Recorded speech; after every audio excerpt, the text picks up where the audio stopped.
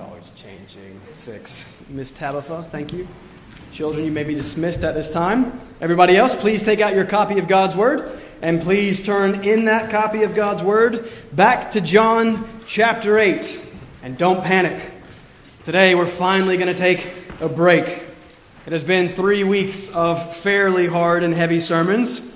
I think, hopefully, because we've had a number of hard and heavy words from Jesus. Remember, this is the sermon that Martin Luther calls a dreadful sermon, an appalling and dreadful word of farewell. And we've just been sitting in it and stewing in it for 3 weeks. Let's take a break. There goes Tess. This week, our goal is to rest. Our goal is to look at Christ. Last week, we focused on our identity. Activity reveals identity, reveals paternity. Remember, we looked at like father, like son. We considered how what you do reveals who you are, reveals whose you are. Eternity is determined by identity. So it's important to consider regularly, who am I? Whose am I? That was last week, our identity. And it can be rough and tough to look at and consider ourselves, our sinful, selfish selves. But this week, it's Christ's identity. This week, Christ's holy, loving, glorious, beautiful self. It is edifying and encouraging always to consider Christ. There is nothing better than we can study than Christ, and that's what we get to do this morning. So, rest, rejoice, a break from the hard words. Oh, there'll still be a few, so it's sort of a break. But we're now coming to the conclusion, finally, of this long conversation and confrontation between Jesus and the Jews. And ultimately, this whole conversation is really about the identity of Jesus Christ. That's what this whole thing is about. The Jews said in verse 25, "Who are you?" That's the question around which this whole affair revolves. But here's the thing. Here's the big claim that Christ is making and making clear today. Here's why this whole thing is about to explode. It's not just this whole conversation that revolves around his identity. Christ is claiming here that the whole of life revolves around his identity. That the whole of reality revolves around his identity. That your life and your identity and your eternity are entirely dependent upon his identity. That's quite a claim. But if it's true, he is being very kind in this passage in telling them and us again and again and again, who is he? Who is he? And then we saw in verse 30, many believed in him. But as we've seen, there's such a thing as belief that is not belief. There's a belief about Christ that is not saving belief into or unto Christ. For this all is one long conversation between Christ and the crowd. His audience nowhere changes in the course of this conversation. And so we quickly move from verse 30, many believed in him, to verse 59. So they picked up stones to throw at him. All in the course of one conversation. What? Why? How is that possible? Well, it's because they didn't actually believe in him. How do we know that? Besides the attempt to murder him with rocks? We can know that they didn't believe because their response to the revelation of Christ does not in any way appropriately reflect the glory and the grace of Christ. Their response to the revelation of Christ does not in any way appropriately reflect the glory and the grace of Christ. Right? Does that make sense? Our sermon title this morning is Revelation and Response. And the response is supposed to correspond in some way with the revelation. If you were to come up after the service and say, "Great job," and give me $1. Now we don't do that, right? That's not a thing. We don't do that. But if you were to come up after the service and give me $1, I always say something like, "Hey, thank you. That's nice of you. I've been wanting a candy bar. I appreciate it." Right? It was nice of you to give me $1. I responded with appropriate, reasonable gratitude. "Thank you. I'm going to get a candy bar." But let's be honest, right? It's just $1. If you were to come up to me after the service and give me $100, all right, my response should be a little bit different, shouldn't it? Wow, thank you. That is very generous of you. Thank you for thinking of me and blessing me. It means a lot, and I can buy a lot of books with that number of dollars. Thank you. Okay, this is not a passive-aggressive attempt for you to give me money, right? This is an illustration, so don't try this. But you see what I'm saying? Like, the revelation of a more glorious gift results in a more gracious response. Does that make sense? But if you were to give me $10 million after the service, well, my response would be different. I don't know how I would respond. Shock? Awe? Maybe stunned silence? Maybe tears? A hug of some sort of acknowledgement of my inability to express my thanks enough ever. Right? I would be forever changed by your gracious act. I would be forever thanking you for that generosity. Hugely glorious gift, appropriately huge and humbled, gracious response. But if you were to give me that $10 million and my response to you was the same as my response to the $1, that would be a problem. Right? That makes sense. We get that. That would reveal a problem. That would reveal some sort of problem with my heart. Some sort of problem with my mind. The fact that my response would utterly fail to reflect the glory of the revelation of such a gift would prove that I really did not know and love and understand and appreciate that gift or the giver of that gift. And that's the problem with the crowd in John chapter 8. And that's the problem with many of us today. That has been the general thrust behind this series of sermons. The glorious revelation of the glory of Christ creates and demands a particular response. A response of faith. True faith. A response of gratitude and love and commitment and obedience and delight and joy. Grace makes us glad. And so again, I'm trying to help myself and all of us consider whether our response to Christ in any way reflects the revelation of the glory and the grace of Christ. I'm the chief of sinners here. Right? I fall woefully short of responding in the way that I would like. So what do I do about that?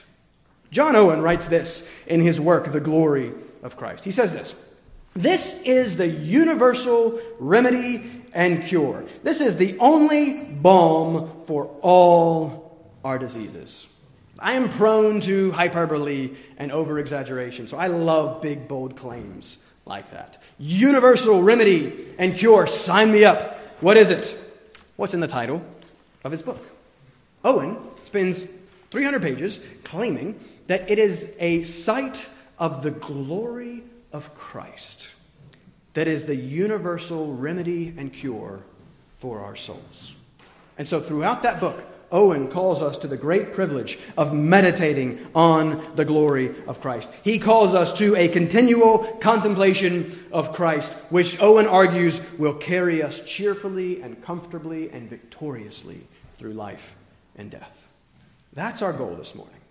The point of this passage is a revelation of the identity of Christ, and then a corresponding revelation of the only appropriate response to Christ, right? How can you appropriately respond to Christ? Well, again, we've seen and we know that it's only by the grace of God. It's only through the work of the Holy Spirit, of course. But the Spirit works through means. He works through the means of the Word. This Word. And so this morning, I want you to consider three things as we seek to better consider the revelation of the Christ who is life and our response to Him. Number one, we're going to start off by considering Christ's gracious warning of judgment. We've got to start there. I think that's where Christ starts. Consider Christ's gracious warning of judgment. Point two, consider Christ's gracious offer of life. And then point three, here's the point of the whole thing. Consider Christ's gracious revelation of glory. All of these three together reveal to us more of the identity of the one who is life. Who are you? They say. How can and should we respond to Him? Well, let's read our text. This is the most important part of the sermon. This is the most important part that you should pay attention to, for this is God's Word. John chapter 8, picking up in verse 48, in the middle of this conversation between Jesus and the Jews, reading to the end of the chapter. Pay attention. This is what God wants to say to you today. And the Jews answered him, Jesus, "Are we not right in saying that you are a Samaritan and have a demon?" Jesus answered, I do not have a demon, but I honor my Father, and you dishonor me. Yet I do not seek my own glory.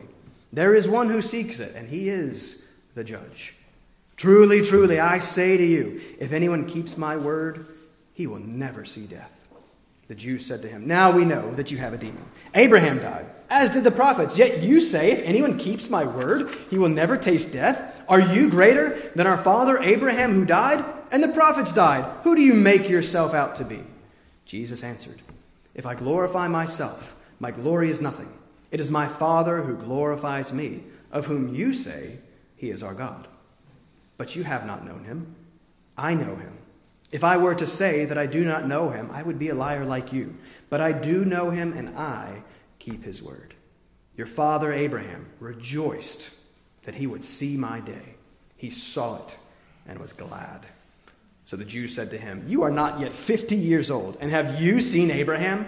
Jesus said to them, "Truly, truly, I say to you, before Abraham was, I am." So they picked up stones to throw at him. But Jesus hid himself and went out of the temple. If you would bow with me, let's begin first with a word of prayer. Father, help us now, we ask.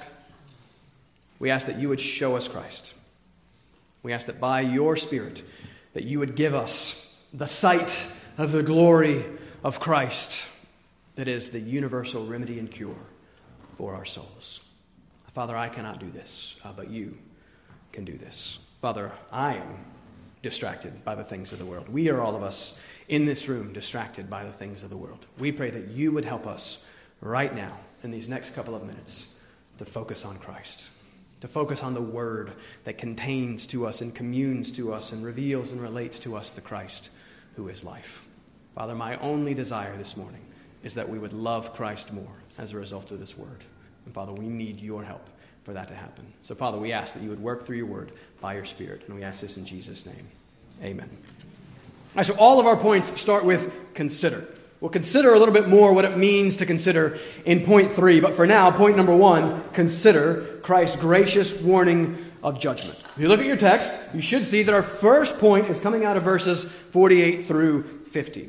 And I know I said less hard words today, so I'll try to be brief here. But look at how our passage begins. Jesus has had a number of hard words for the crowd. Remember, the crowd at this point is a mix of the Jewish religious authorities and just kind of the people in general. So let's review for a second. We're trying to consider Christ as he is and as he reveals himself. Not as we want him to be. Not as we try to make him out to be. So look back briefly over your text. Remember some of the things that Christ has said. Look back at verse 21. This is what Jesus says. He says in verse 21, "I am going away, and you will seek me, and you will die in your sin." Jump ahead to verse 34. We saw in great detail where he says, "Everyone who practices sin is a slave to sin." We just saw him last week say in verse 44, "You are of your father the devil, and your will is to do your father's desire." So again, it's clear.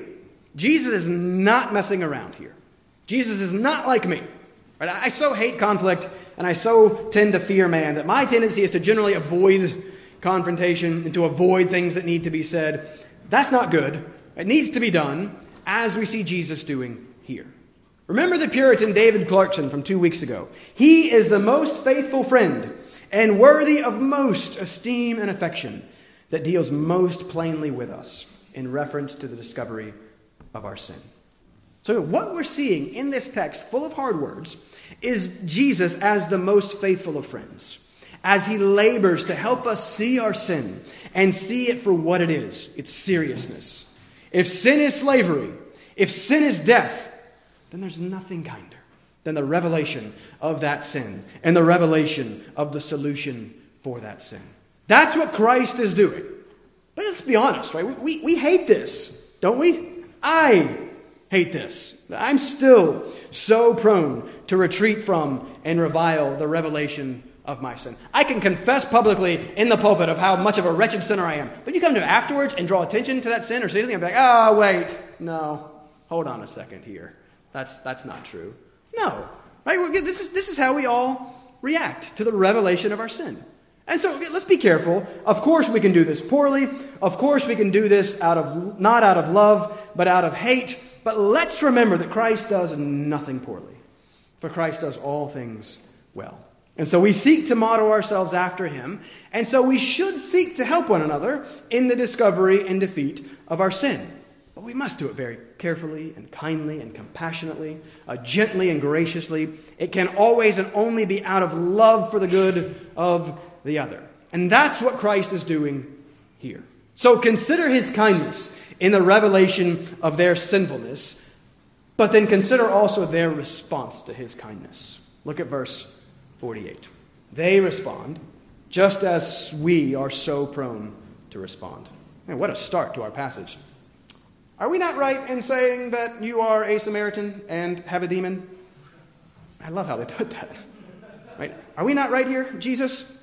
Are we not right in saying that you're insane and possessed by Satan himself? Like, remember, Jesus has just said, you are of the father, the devil, and they fire right back, well, you have a demon. And what about the Samaritan thing? This is evidence of the escalation of the situation. This is evidence of how angry and offended they are. You know, you've had one of those situations where you're kind of just losing control and you finally just blurt out what you think is going to be the most hateful, hurtful thing that you could possibly say. That's what they do right here. Remember, over 1,000 years ago, know your biblical history. Over 1,000 years before this, the kingdom has split. North is Israel, south is Judah. And the northern kingdom falls about 150 years before the southern kingdom. The northern kingdom is called Israel. Assyria comes in and just decimates Israel and takes many of the people out of the land into captivity. And then the Assyrians resettle that land with many pagan Gentiles from other nations all over the place. The Samaritans were the result of the mixing of the remaining Jews in the land with the Gentile pagans. To the Jews, they were the worst. To the Jews, they were half-breeds. To the Jews, they were apostates. They had rejected, the Jews believed, the biblical faith. They were the enemies of God. And so keep in mind what Jesus has been doing up to this point. He's been challenging, in a sense, their Jewishness, at least in their perception, and calling into question them having God as their father. They now think that Jesus must be just like the Samaritans. They're saying, you're the half-breed. You're an apostate. You are an enemy of God and the Jews. So calling him, we can't quite appreciate the significance and the seriousness of this accusation here. It was sort of like an ethnic slur and a cultural slur and a religious slur, all rolled into one thing. This is them bringing out the big guns. They've gone for the jugular. You are a Samaritan possessed by a demon. But look at Jesus.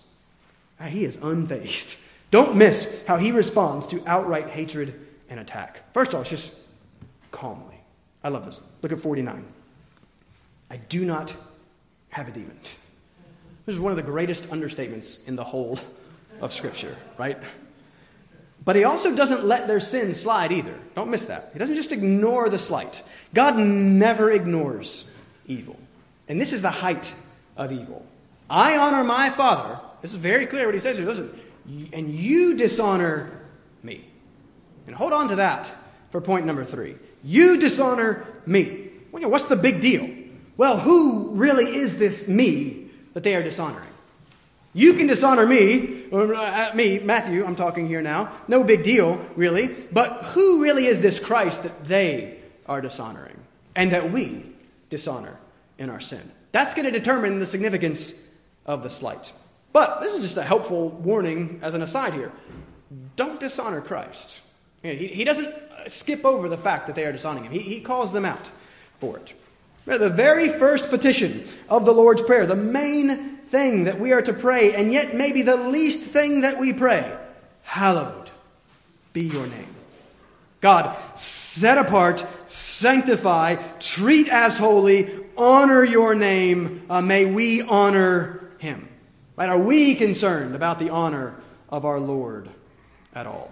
Are we yet uncomfortable with how people use the Lord's name in their exclamations? Are we uncomfortable maybe with how we are so prone to use it if we just slightly change the sound and then it's something different? We're going to get into that one day. But Christ is very concerned about his honor and God's honor. Look at what he says in 50. Here's the warning. Here's our first point. Don't miss this because it could be easy to pass over. Verse 50. Yet I do not seek my own glory. There is one who seeks it, and he is the judge. That is a gracious warning of judgment. Judgment from God himself, the judge. And it is this that explains verses 21 and 34 and 44. This is why sin is slavery. This is why sin is death. Because God is freedom and life. And God is good and God is just. The good and righteous God will and must punish all evil and right all wrongs. And there is no greater evil, nothing more wrong than to dishonor the all-glorious Christ, his beloved Son, with whom he is well pleased. Remember the words of Spurgeon from last week. He says, me, an atom, dust, me to doubt, deny, despise God and his word? That is the evil of evils. That is all of the worst sins that you can think of rolled into one. This is, remember, this sin, in the language of Ralph Venning, our sin is our attempt to dethrone God, to ungod God, to kill God. That's what sin is. Unbelief. It is a dishonoring of Christ. And Christ need not worry about that dishonor because there is one who will. There is a judge, and he will judge perfectly and completely. We opened wonderfully with Psalm 8, Psalm 7, right before it, verses 8 through 11. The Lord judges the people. Oh, let the evil of the wicked come to an end. God is a righteous judge and a God who feels indignation. It literally says hatred, but they're uncomfortable with that word, so they went with indignation because we don't know what it means. God feels indignation every day. Do you have room in your theology for verses like that? Hebrews 9:27, it is appointed for man once to die. And after that comes judgment.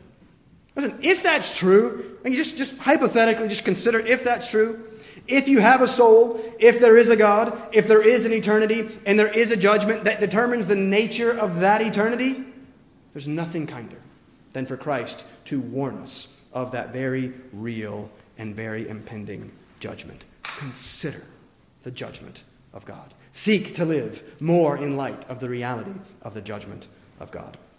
And again, as a side note, it's in light of the vehemence and the vitriol of their response to Christ, I think this is a helpful reminder for us as the church today. It seems that back in chapter 2 of John, with the clearing of the temple, remember, it's not a cleansing of the temple, it's a condemning of the temple. But when Jesus does that response, first, it's more mild. It's kind of like, hey, what are you doing? Could you show us something that proves your authority to do something like this?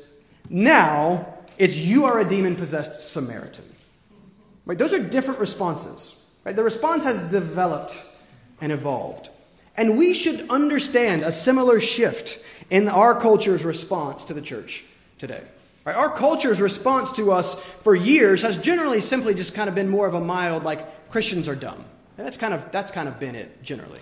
And so for years, much of our response has been apologetics and logic and arguments and reasons and proofs that demonstrate that we are not dumb, that our faith is not illogical and irrational and dumb. And again, that wasn't a wrong response. It's just an incomplete response. And I think we're seeing some of the effects of our just kind of lack of a robust response today. Because our culture's response to the church has increasingly shifted from Christians are dumb to Christians are bad. Right? It's shifting from foolish, silly little Christians to hateful, bigoted, loathsome Christians. Like father, like son, last week. We shouldn't be surprised by this. We're seeing the world's response to Christ in our passage. We should expect, as the followers of Christ, the same response. Remember, we considered back in 7:7 Christ's very clear pronouncement. The world hates me.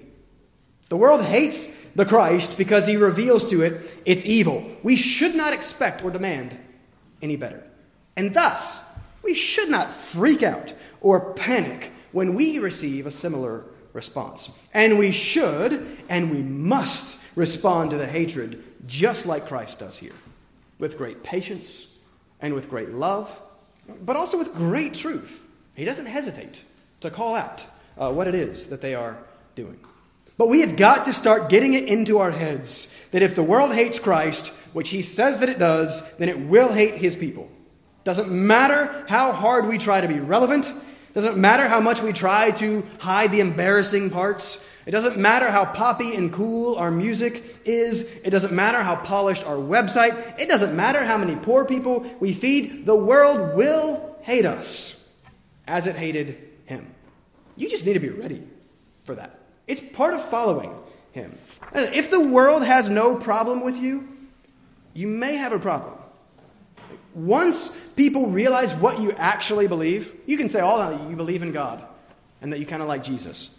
But listen, once people get under the surface of that surfacey thing that everyone has no problem saying, and once they start to really understand what you believe, without the grace of God breaking in, they will hate you and they will mock you.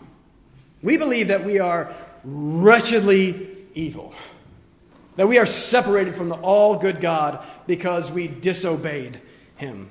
Because there was a couple, however long ago, who disobeyed him, and we were all experiencing the death and the sin and the effects of that. And we believe that our only hope is that same all-good God becoming a person to come to us and to die for us and to rise again from the dead. And that the only way that anyone can live is to believe in him. That's crazy. It's utterly crazy to the world without the grace of God. But with the grace of God, it's crazy good, right? Point number 2. Let's keep moving. To respond rightly to the glory of Christ, consider first Christ's gracious warning of judgment, but second, consider Christ's gracious offer of life. Right? You want crazy? Here we go. Verse 51. Wake up, by the way. Pay attention.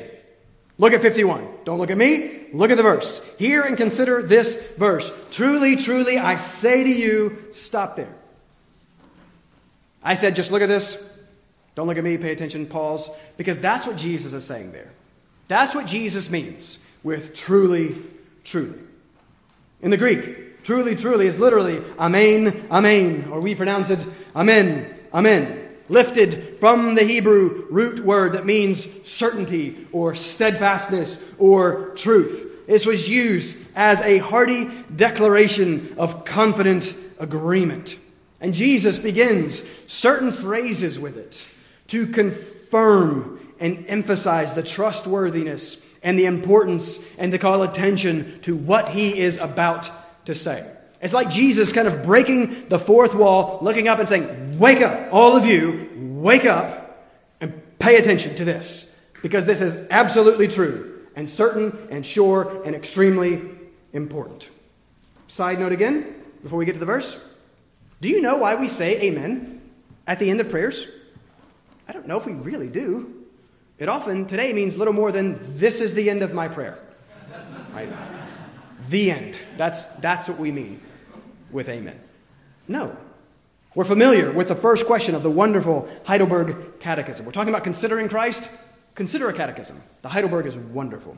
The first question is wonderful. What is your only comfort in life and death? That I am not my own, but belong body and soul in life and in death. That's what we're coming to my faithful Savior, Jesus Christ. And it goes on and gets better and better and better. Read that and know it. Last week was whose are we? The Catechism claims that your only comfort in life and death is that you are Christ's. Is that where you seek to find your comfort? It's only in him. But do you know what the very last question of the Catechism is? 129 questions. Here's how the whole thing ends. What does that little word, amen, express? Amen means this shall truly and surely be. It is even more sure that God listens to my prayer than that I really desire what I pray for. That's amen. God says in and with the whole of his word, this truly and surely is, and we respond in prayer with, may this truly and surely be. Christ says amen to indicate the truth. We say amen to receive and agree and submit to and rejoice in the truth. And so, here's your application today. Say amen. Not right now. I'm not looking for can I get an amen? I'm not looking for that. But listen, I'm trying to bring amen back. I'm trying to bring it back. When Pastor Mike or anyone is up here praying, when we are praying corporately together, It's not as if there is one person here actively doing something while the rest of us are there passively observing something. No.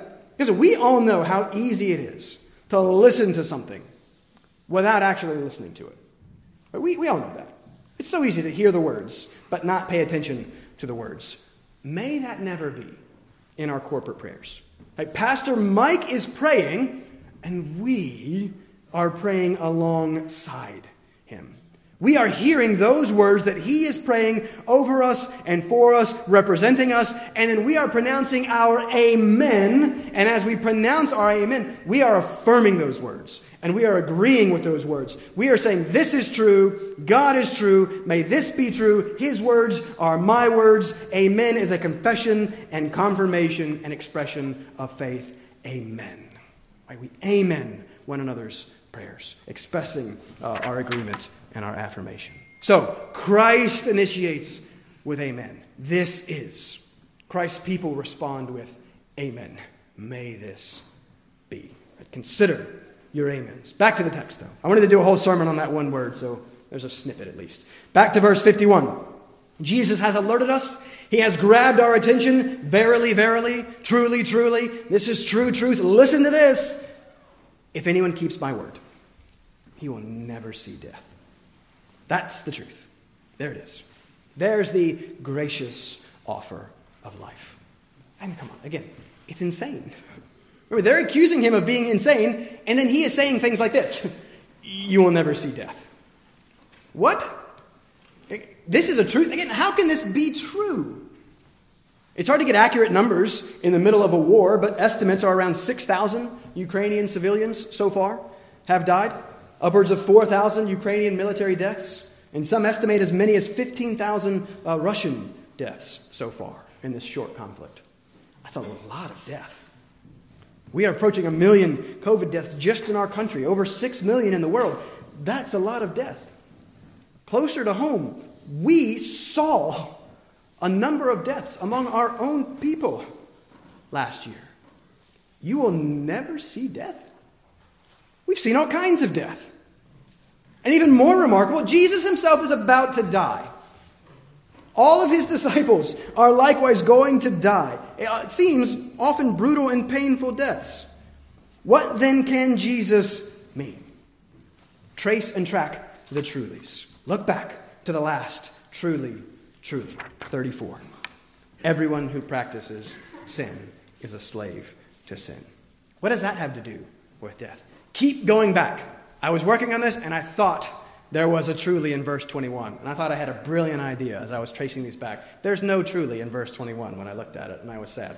But the lack of the truly does not affect the truth of the claim. So what's so bad about being a slave to sin? Verse 21, you will die in your sin. Twice in verse 24, you will die in your sins. For, Romans 6:23, the wages of sin is death. Again, why is that? We say it a lot. Sin separates. Sin is a separation. And you could think, pretty accurately, also of death as a separation. Physical death is the separation of the heart, mind, or soul. Remember, those are all the same things. Heart, mind, or soul, all the same thing. Physical death is the separation of that from the body. And we know that Jesus can't be talking about that. We will all see that death. He must be talking about something else.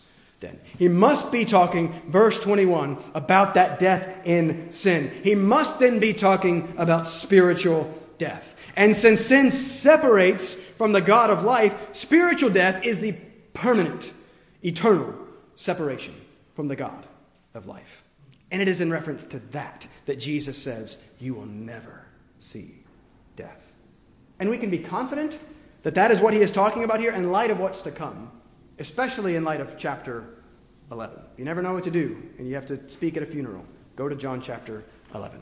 Verse 25 of John chapter 11. Here's Christ's gracious offer even more clearly. They have all just seen death. They've just seen Lazarus' physical death. And Jesus says, I am the resurrection and the life. Whoever believes in me, though he die, that is physical death, yet shall he live. That is spiritual life. And everyone who lives, spiritual life, and believes in me shall never die. Spiritual death. And he says, do you believe this? Again, what a promise this is. It's insane unless it's true. You are going to physically die. We are all going to physically die. The question is, what are you going to spiritually do? Are you going to spiritually die? And physical death is nothing compared to spiritual death. You have a soul. And you know that you do. Ecclesiastes says that God has put eternity into our hearts. As Augustine put it so famously over 1,500 years ago, you have made us for yourself, Lord, and our hearts are restless until they find their rest in you. Right? Our restless hearts are longing for something bigger, better, longer, are evidences that we have souls that go on into eternity. And if that's true, it would be the height of foolishness then to be obsessed with, focused on, concerned with a couple of short decades at the expense of any concern for eternity. We've just seen the reality of God's just judgment. We've just seen that sin separates us from the good God of life. Wisdom would dictate that we be extremely concerned with the solution to this, the human problem. Christ is holding out to us here the only solution to the human problem, sin and death. He says, you will never see spiritual, eternal death. You will never experience the dreadful effects of eternal spiritual death. And that is the way that he can truly say, you will never die.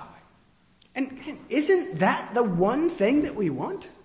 Isn't death the one thing that we really fear, if we're honest with ourselves? There was a famous book back in the 70s titled The Denial of Death. It's a pretty effective summary of the whole book. In The Denial of Death, Ernest Becker, a famous sociologist, argues that it is the fear of death that haunts the whole of human life, and he argues that it is the fear of death that is the mainspring, the source of all human activity. He says the basic human motivation for all that we do is our biological need to control our basic anxiety. He says he argues that everything that we do ultimately flows from our need to deny the terror of death. I think he's onto something there. One of my favorite non-Christian philosophers, Luke Ferry, opens his A Brief History of Thought, a philosophical guide to living, saying this: what do we truly desire above all else? To be understood, to be loved, not to be alone, not to be separated from our loved ones. What is all that? In short, not to die, and not to have them die on us. But daily life will sooner or later disappoint every one of those desires. Ferry, great French philosopher, not a believer, argues that death is the problem of philosophy. The whole of philosophy exists and is all about dealing with the problem of death, for death is the problem of life. And here in our text, in this one amazing verse, Christ claims to have the solution to the problem of life. And so this is as big of a claim as it gets. Here's why you cannot respond apathetically to Christ. Here's how he either is who he says he is, or he's insane, or he's a liar, or he's the worst deceiver ever. You must consider this claim, and you must consider it carefully, because look at the verse again. Look back at verse 51. Remember, sometimes very small words are very big words. Christ is offering the best of things. Christ is offering the one thing that we want, but don't miss that little 2-letter word that opens the claim. You see it? If. If. There's a condition to the claim. I've heard John 8 before referred to as the if chapter of John. And again, this is why we've taken some time to consider ourselves, to consider our faith. Verse 19, if you knew me. Verse 31, if you abide in my word. Verse 36, if the Son sets you free. Verse 39, if you are Abraham's offspring. Verse 46, if I tell you the truth. Verse 51, if anyone keeps my word, he will never see death. You will never see death if you keep his word. which also then necessarily means that you will definitely see death if you do not keep his word.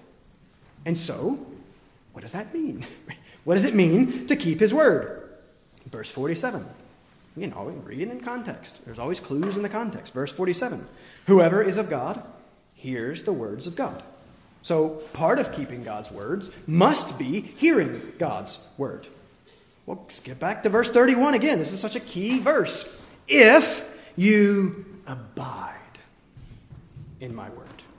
To keep God's word is the same as abiding in God's word. And we saw last time that one of the key components of abiding in Christ's word, we defined it as persevering, we defined it as communing, but we also defined it as obeying.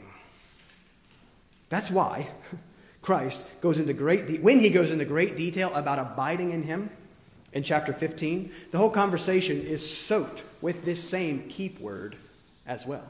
Abide and keep go together. 14:15. If you love me, you will keep my commandments. Chapter 15, verse 10. If you keep my commands, you will abide in my love. So, abiding, hearing, keeping is obeying God's word. Why is this so important? Why does this whole thing, life itself, depend upon the keeping of Christ's word? Does this make sense? Do we understand what he's claiming here?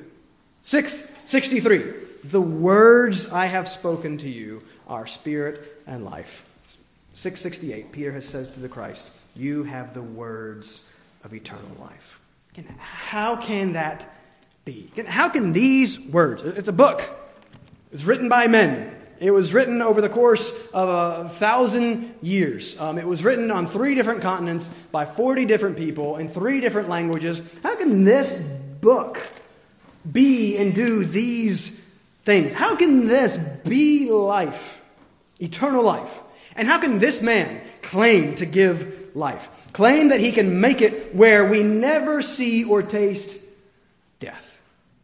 And again, consider these first 2 points together. How can he graciously offer this life, point 2, within the context of the reality of impending judgment, point 1, that he has just warned us of? How does this make any sense?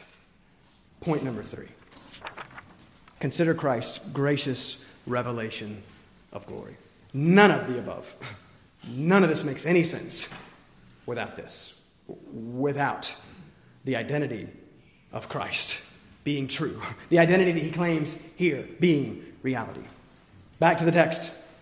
The Jews respond to Christ's insane claim in verse 51 with indignation in verse 52. Now we know you have a demon. How do they know? What's their argument? Well, you just said that someone can never see death, but Abraham died. The prophets died.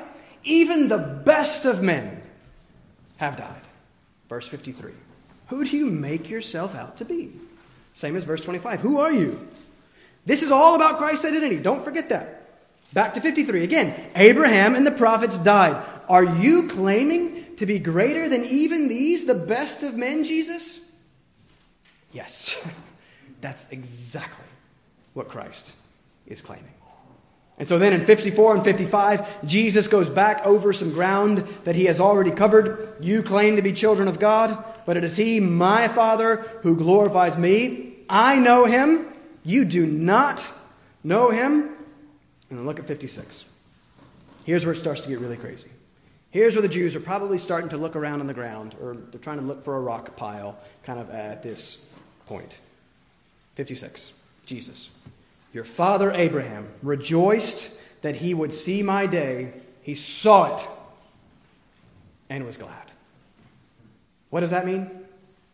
I don't know. Okay. I'm not entirely sure what that means. The commentaries go wild with this verse, and there are all kinds of speculation about what this means that we just do not have time for. I think the simplest answer, most likely, I'm not going to speak definitively on any of these, but I think most likely this means that Abraham embraced by faith the many and grand promises that God made to him, promises that were all ultimately about Christ. Remember, you will have a seed, a son. In you all the nations of the world shall be blessed. How is that? What is all that about? It's about Christ. It's about the snake crusher.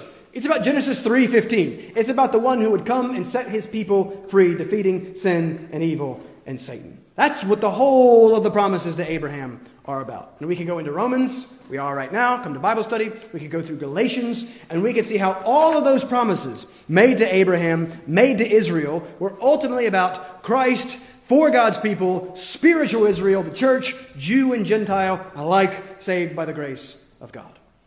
Maybe also his seeing Christ day includes Genesis 22. Remember, in the sacrifice of Isaac, or the not sacrifice of Isaac, because God provided a ram.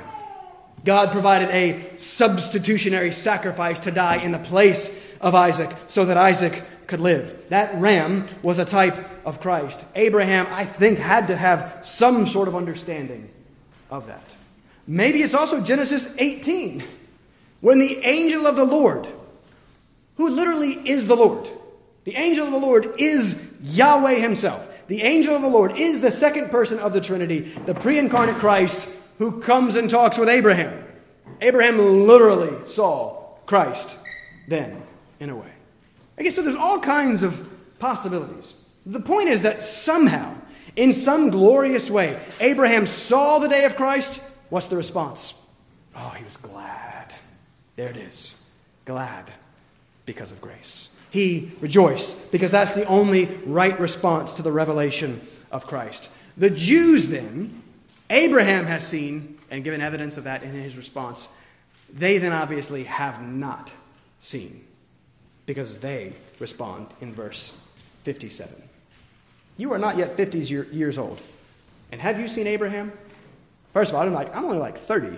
This is 50 kind of thing here. I'm not even close to 50. No, again, they're just picking a big, old, round number, and they're just simply saying, that's silly, Jesus. Abraham lived 2,000 years ago. You're not even close to 50. What are you really claiming here, Jesus? Verse 58. Let me tell you what I am claiming here. Let me indicate for you again to pay attention. Truly, truly, I say to you. There it is again. Truly, truly, I say to you. Here's the big one. Here's the biggest one. All the other ones hinge and hang on this one. Before Abraham was, I am. That's the identity of Christ. That's the Christ who is. I am. And what is that? That is the climax and the culmination of this whole long confrontation. That's the point of all of this that we have been building towards. That's the whole point of all this. This is Christ's clearest claim to deity and divinity in the whole of Scripture. This is Christ's identity. Are you greater than these, the best of men, Jesus? Yes, because I am the God-man. I am God himself. I am Yahweh. That's what I am means. Remember, we've seen this many times. Now, Jesus keeps using this strange Greek construction, ego, I, me. I, ego, I, me. I am. You don't need them both. 7 times. He says with the predicate, I am the light, the good shepherd, the resurrection and the life, and so on. And 7 times he says it with no predicate, just I am.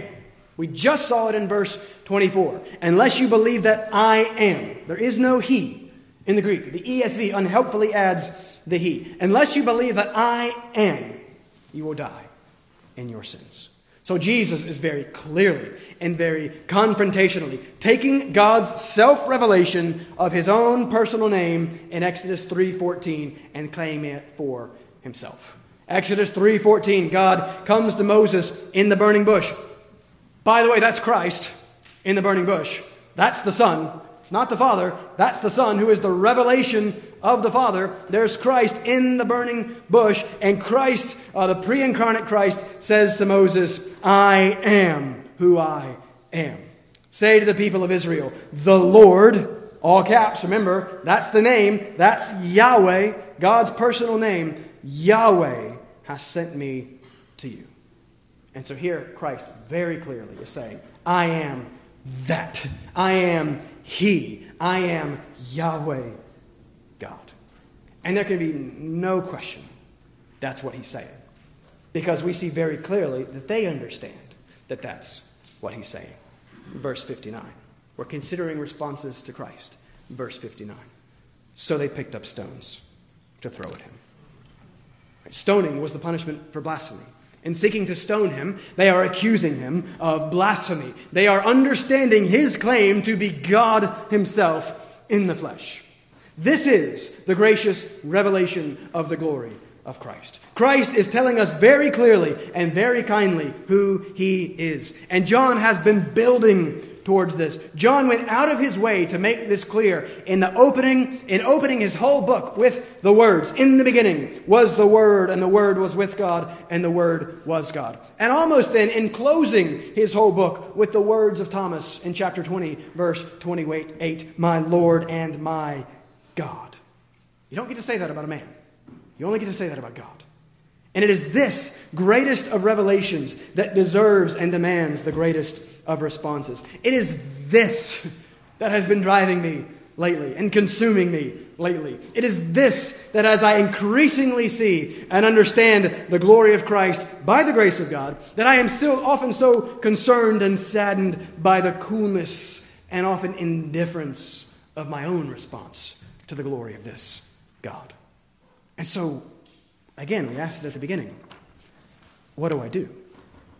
Well, the first thing that I do, and the first thing I commend you to do, if you are like me, is to take great comfort that this glorious Christ is also the gracious Christ. Did you catch what he did up there in shifting so quickly and seamlessly from verse 50 to verse 51? Did you see what he did in the contrast between those? Don't miss who this Jesus is. Verse 50, "You dishonor me, there will be judgment." Verse 51, "Keep my word, believe in me and live." You see that? What a kindness. Look at how he responds to their hatred. He still holds out to them the offer of life. And he still holds out to you in all of your sin the offer of life. This Christ of all glory is the same Christ of all grace. You insult me, you dishonor me, you deserve judgment for that. Believe in me and live. Do you see these two things coming together in this one glorious Christ? Take comfort in who he is in his grace. And I take comfort in his prayer for me. You know that Christ prays for you if you are his? You know one of the best things that he prays for you? It's John 17:24. You know what he prays for you in John 17:24? "Father, I desire that they also, whom you have given me," that's us, that's the church, "I desire that they may be with me where I am, to see my glory." Remember that universal remedy and universal balm, the sight of the glory of Christ? You know what Christ is praying for? That you would see the glory that you, Father, have given me because you loved me before the foundation of the world. There is Christ himself praying for the very thing that I need. I struggle to see his glory. Christ is praying for me that I would see his glory. What a Savior. And then second, in light of that, in light of his comfort and compassion, in light of his grace and his prayer, in light of what he has done for me, I then must increasingly and diligently strive to seek and see his glory. How? Again, he just told us. He doesn't ever leave us hanging. He just told us, if you keep my word, if you abide in my word, the words of eternal life. It is of eternal significance that John opens his book revealing Jesus Christ as the Word. That could not be more important for us to get and to understand. Remember, words communicate. We communicate with one another through words. We commune with one another through words. We reveal ourselves through our words, and then we relate to one another through our words. That's what Christ is from God. And that's the only way that these words can be worth anything. Because these words are eternal life, because he is the God, the Word of life. And so these words then are the means that God has ordained by which we see Christ and know Christ and behold his glory. These are no mere words.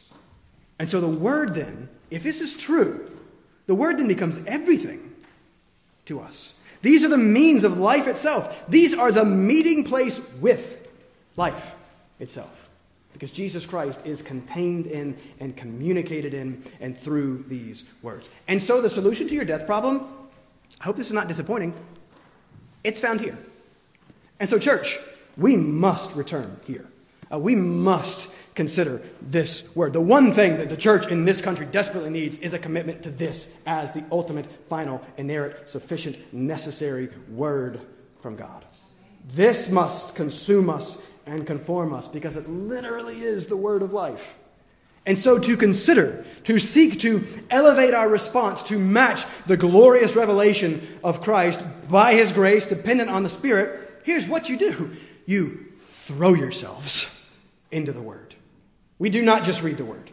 We consider the word. We meditate on the word. We do the word and not hear the word only. We do what Owen calls the continual contemplation of Christ. Do you have any concept of what that means? The continual contemplation of Christ. This is what the Psalms are teaching you to do. This is meditation as we intentionally and diligently fill our minds with the things of God, and then we rehearse them, and then we rest in them, and we rejoice in them, and we think on them, and then we talk about them. What this is doing is we're taking the whole of whatever it is that you're going to experience today, the great thing and the bad thing, the hugely wonderful, comfortable thing, and just the really annoying, frustrating thing. We take all of those things, and we are reading them through the lens of this. This is what I'm experiencing. This is what I'm feeling about what I'm experiencing. But this is what God's word says about me and about reality and about life and about sin. Do you know what it means to contemplate and to consider Christ? Start with these three considerations. Take them and think on them throughout your week. How would you face whatever that thing is this week in light of God's coming judgment? What would it look like to face that frustration in light of the fact that there is a coming judgment? Also then in light of the fact of point number 2, of Christ's gracious offer of life, that you don't have to face that coming judgment. Do you ever think about that in the midst of your frustrations? What would it mean to face that thing in light of this gracious revelation of his glorious identity? He is I am. And yet the most amazing thing, the gospel, which is the power of God for our salvation, is that the one who is also the one who died. God forbid that we get tired of that fact and that we don't tremble and delight and rejoice in that fact. That's everything. Christ says, I am an existence itself. Colossians, the one in whom all things hold together, acts, the author of life, and he dies. For you, for me, because of the wages of our sin is death. Because your infinite sin deserved an infinite, eternal punishment. But Christ takes the whole thing for you. Come on, church. Consider that. Believe that. Live in light of that. Don't go a day, a frustration, a conversation, or whatever, without reading it in light of that fact and the gospel of grace and your salvation in Christ. Consider Christ. And consider your response to Christ, and then plead with him for help. I'm right there with you. Beg for the eyes to see his glory. You can't do it without his help. So beg him, beseech him, don't stop, and then pursue it with all that you have. Because it is there that you will find what you are looking for. The universal remedy and balm for your soul. 2 Corinthians 3:18. And we all with unveiled face, beholding the glory of the Lord, are being transformed into the same image. Just think about that today. Same image from one degree of glory to another. We get glory by grace through beholding Christ's glory. We read in the service, Psalm 16, one of my favorites. I have set the Lord always before me. That's what we're talking about here. That's what this is. That's what it means to consider him and to meditate on him and to continue to come. I have set the Lord always before me. What's the next line? Because of that, what's the result? You shall not be shaken. And in the end, he makes known to us the paths of life. In his presence there is fullness of joy. At his right hand are pleasures forevermore. Consider Christ. Let's pray. Father, help us to consider Christ. Father, there are many things that we have today to consider. Those are not bad things. You have called us to consider other things. You have called us to live our lives in this world and to love one another and to love our families and to honor you in our work and to rest and to recreate and all of these things. But Father, may we do all of those things now while we consider Christ. May we increasingly read all of those things through the lens of the Christ who is life and the gospel of grace. Father, we so struggle to do this. We are infants when it comes to understanding what it means to continually contemplate Christ and to find peace and satisfaction and rest in him. And so we simply ask for your help. Show us Christ. Give us the sight of his glory and make us glad in him. We pray this in his name. Amen.